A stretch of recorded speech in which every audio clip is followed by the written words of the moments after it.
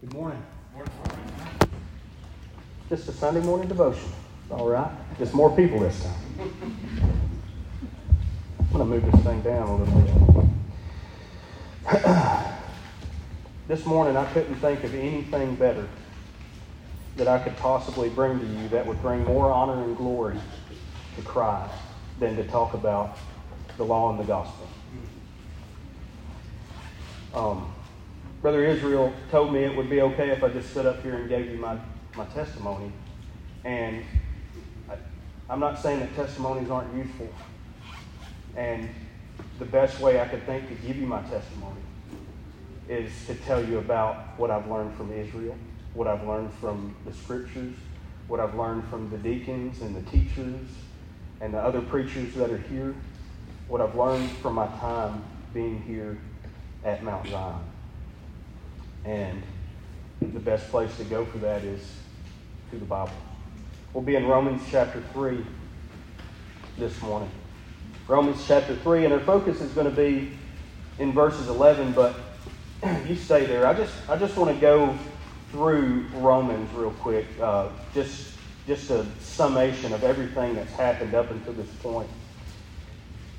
In Romans, Paul starts with this letter, as he does many others, with a very intentional mood.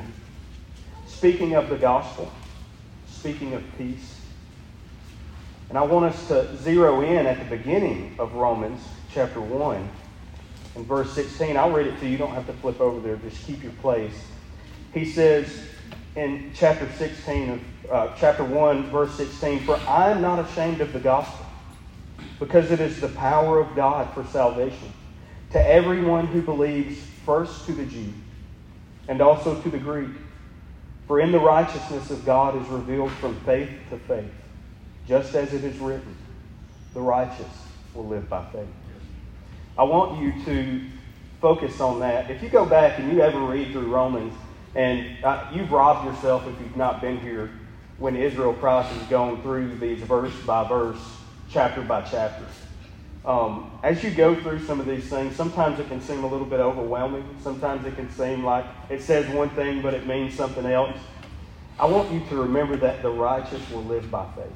It is very precious that it does not say, and it's very lucky for us that it does not say, the righteous will live by the law. And as you read this, Paul makes a very pointed effort to point out that it is not by the law that we must live. It is not by the law that we are righteous or that we are justified. In Galatians chapter 2 and verse 16, I promise you we'll make it to Romans. Galatians chapter 2 and verse 16, starting there it says, "And yet because we know that a person is not justified by the works of the law, but by faith in Jesus Christ. Even we ourselves have believed in Christ Jesus. This was so that we might be justified by faith in Christ, and not by the works of the law. Because by the works of the law, no human being will be justified." They have never been justified. They will never be justified, and it's not changing today. They have never been justified. But if we ourselves are also found to be sinners, while seeking to be justified by Christ, is Christ then a promoter of sin? Absolutely not. If I rebuild those things that I tore down, I show myself to be a lawbreaker. For through the law, I died to the law, so that I might live for God. I have been crucified with Christ, and I no longer live, but Christ lives in me. Yes. The life I now live in the body, I live by the faith in the Son of God, who loved me and gave himself for me. I do not set aside the grace of God, for if righteousness comes through the law, then Christ died for nothing. And we know Christ did not die for nothing. He very intentionally gave himself for the church. For God so loved the world that he gave his only begotten Son, that whosoever believeth on him should not perish, but have everlasting life.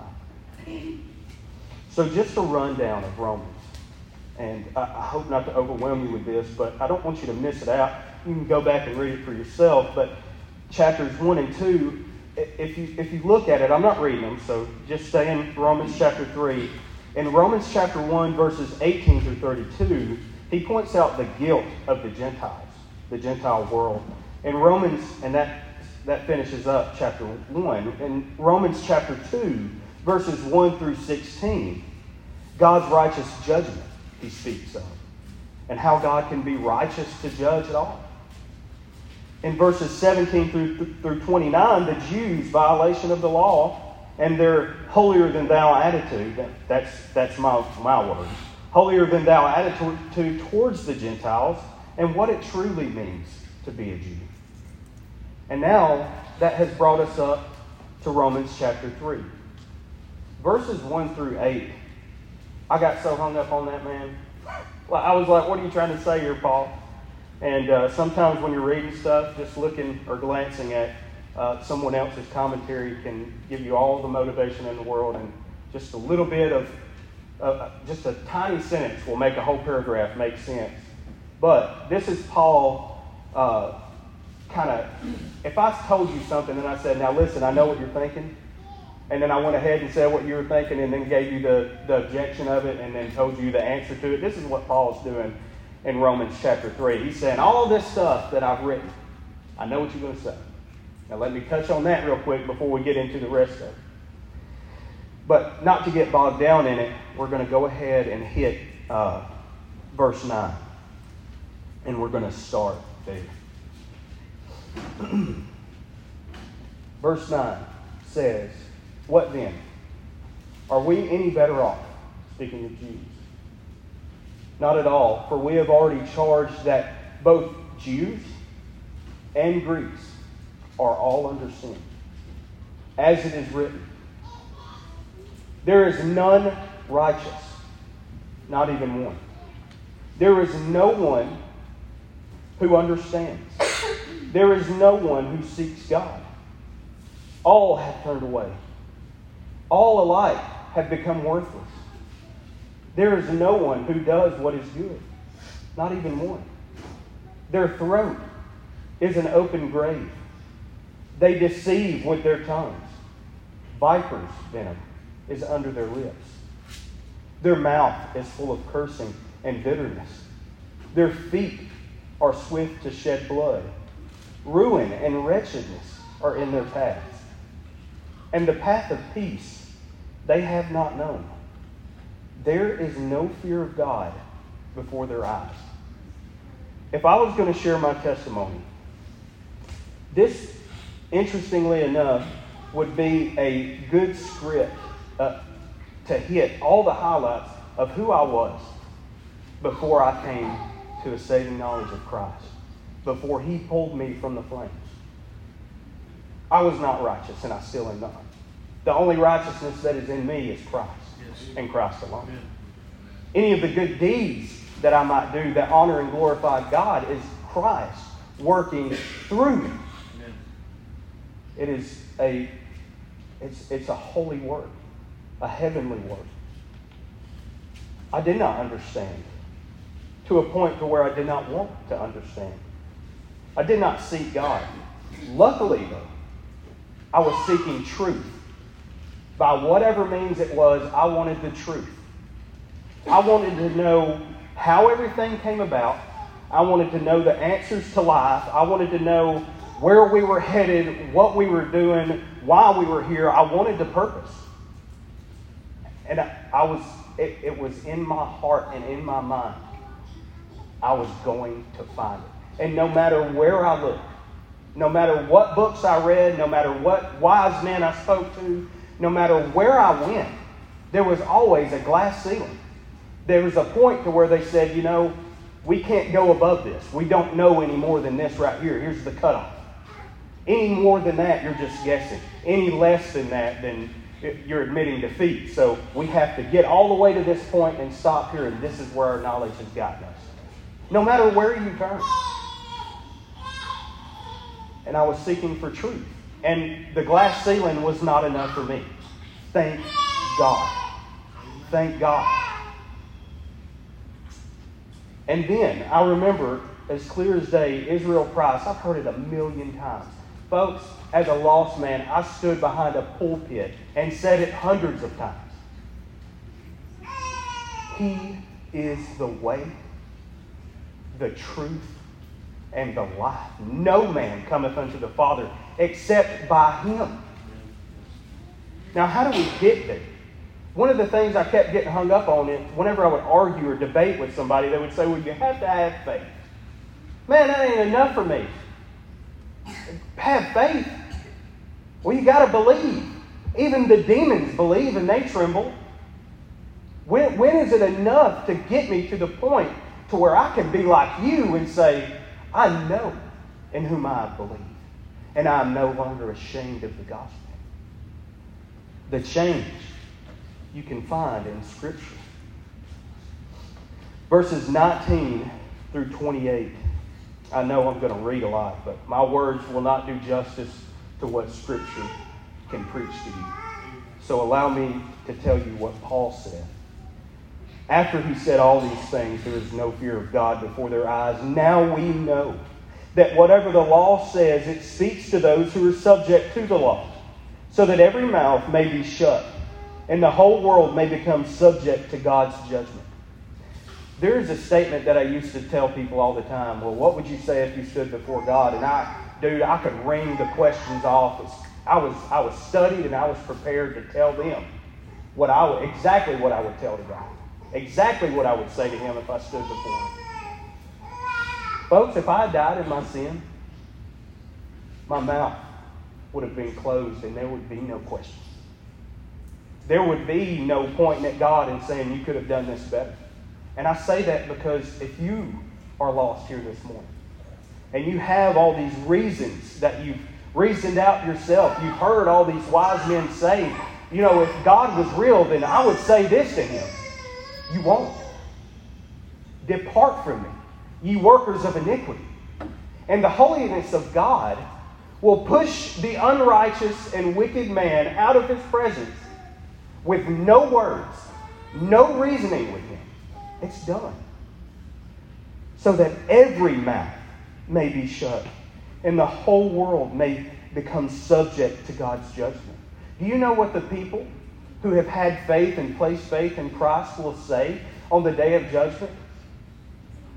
When those wicked people are turned from Him and cast away, there will be no other words except for praise you, God.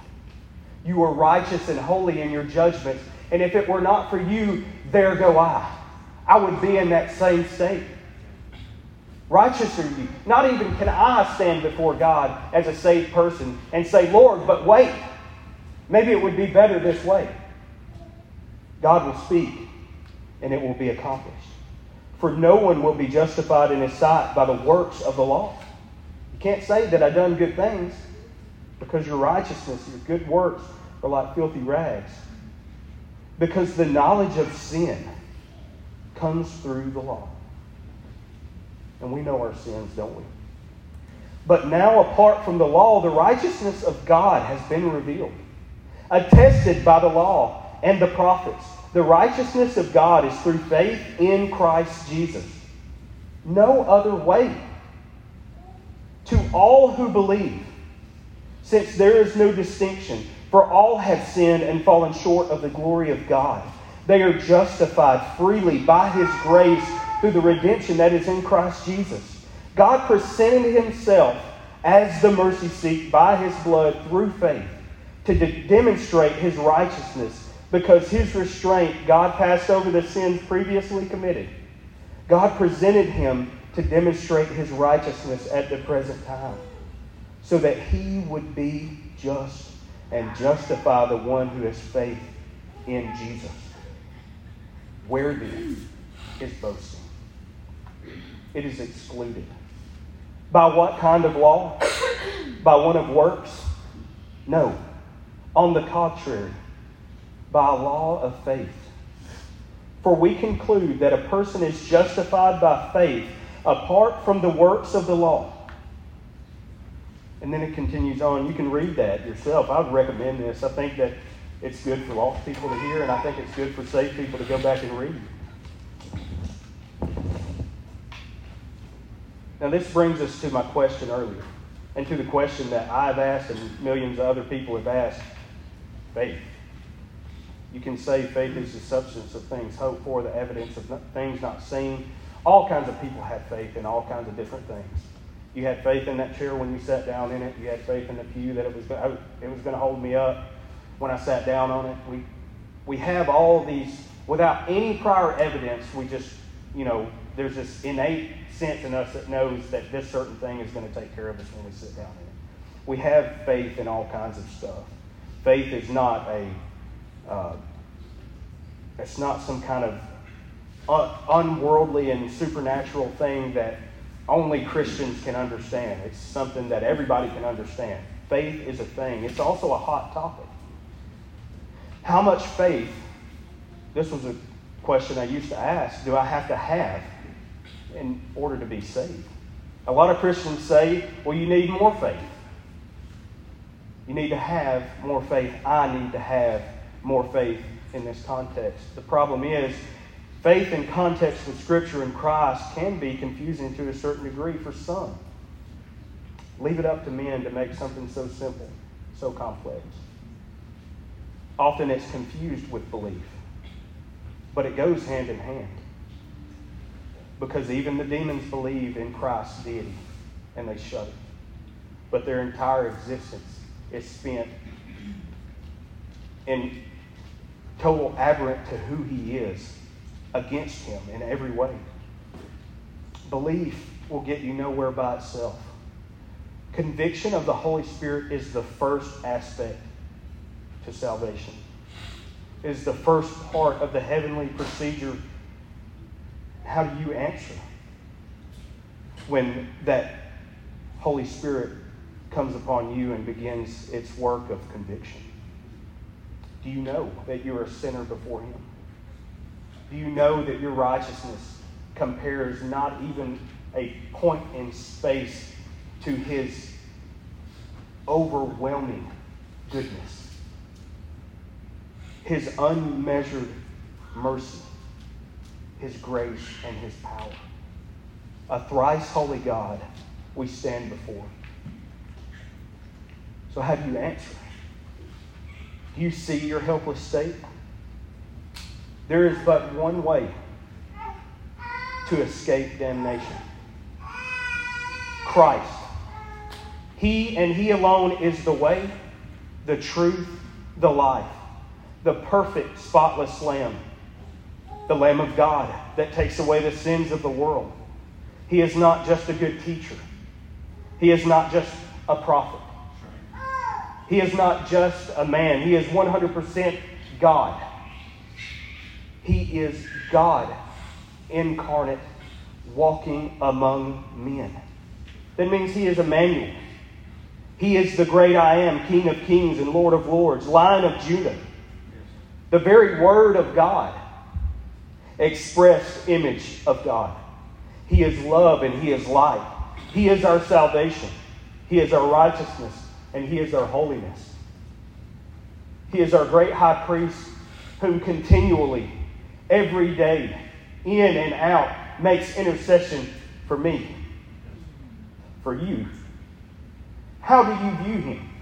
Because that's where it comes in. You can believe all kinds of things about Jesus, but how do you see Him? And do you have faith in His sacrifice upon the cross?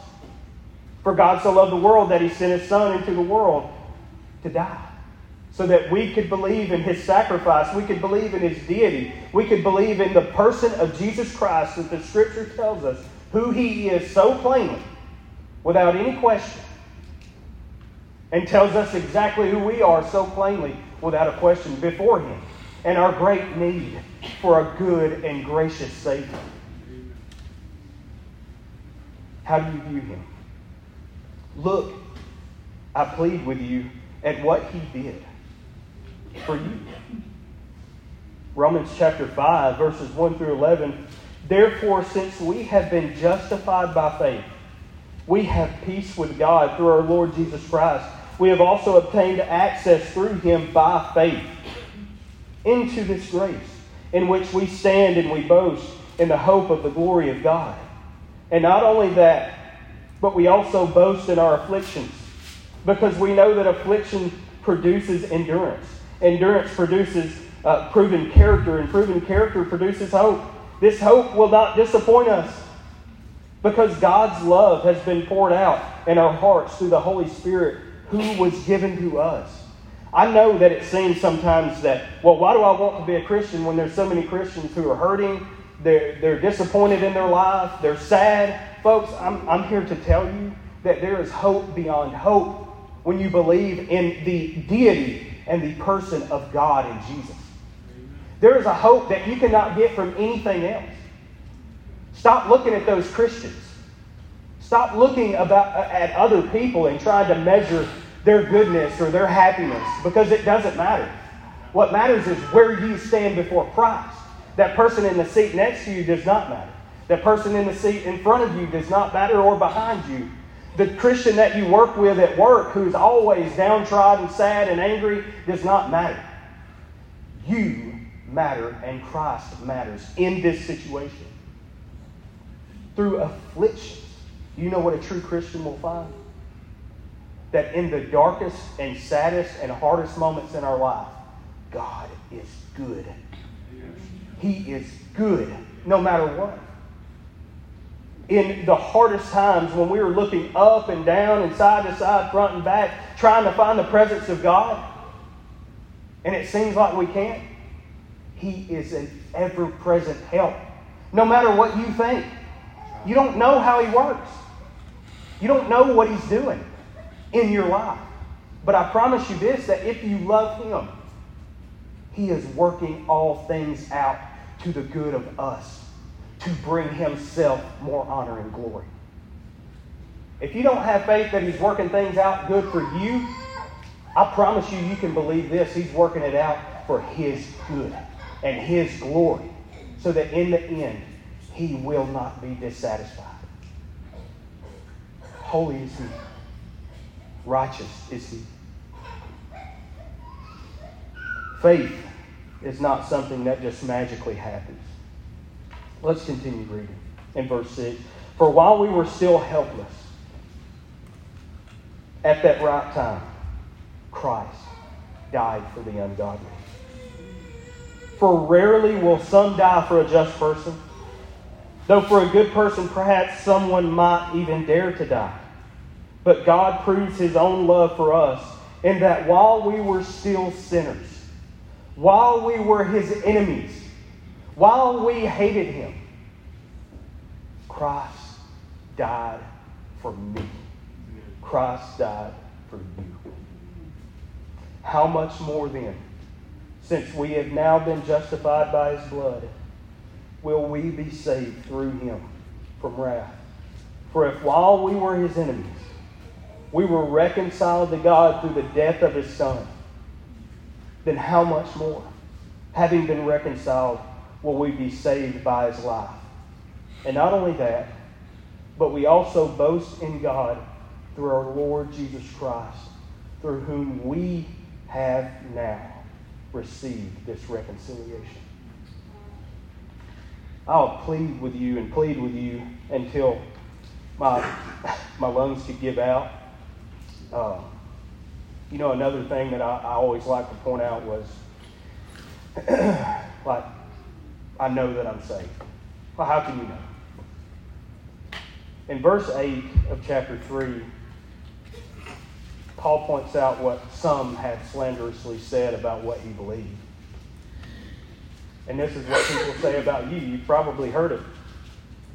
And why not say, just as some people slanderously claim we say, let us do what is evil, so that good may come? Why can't we just, well, if you believe that God's going to save you, then, and He keeps you forever, all that the Father gives me, I will not lose one, He says. If you can live that way, why even try if you can be saved and still be sinful? Listen to what the Scripture says. The people that say that, their condemnation is deserved. I'm not trying to judge people or point people out, but folks, when I said that same exact thing, when I would try to argue with people who pointed out that you can come to a saving knowledge of Christ and be saved forever, my first thought was, well, why do you need saving in the first place if you can be saved just being who you are, sinful and wretched? My condemnation was well-deserved. And I hope you still realize that even now, if not for the blood of Christ covering my life, it would still be deserved. 100%, no doubt. Christ is calling lost people to be saved. And today is the day of salvation. And it's not something that happens and lasts for a little while. If you wonder, am I saved? Did I do the right thing? This dude's up here talking, and now I'm not sure if I'm saved or not, or I'm scared. Check it out. Peter said, Jesus, all these men say that you are this person, and you're reincarnated as this person. Jesus Christ asked him a simple question. Whom do you say that I am, Peter? And he said, thou art the Christ, Son of the living God. Right? What did Jesus say? Blessed are you, Peter, because flesh and blood hath not revealed this unto you, but my Father who is in heaven. Folks, talk about assurance. It don't matter what you said yesterday or 10 minutes ago. What do you believe today? Today is the day of salvation. If you say, well, I can't look back in my life and pinpoint a certain time, who do you say that he is? Who do you say that he is? And if you say that he is the Christ, Son of the living God, the Most High, the High Counselor, the King of Kings and the Lord of Lords, and I know that he died on the cross for my sin, blessed are you. Blessed are you.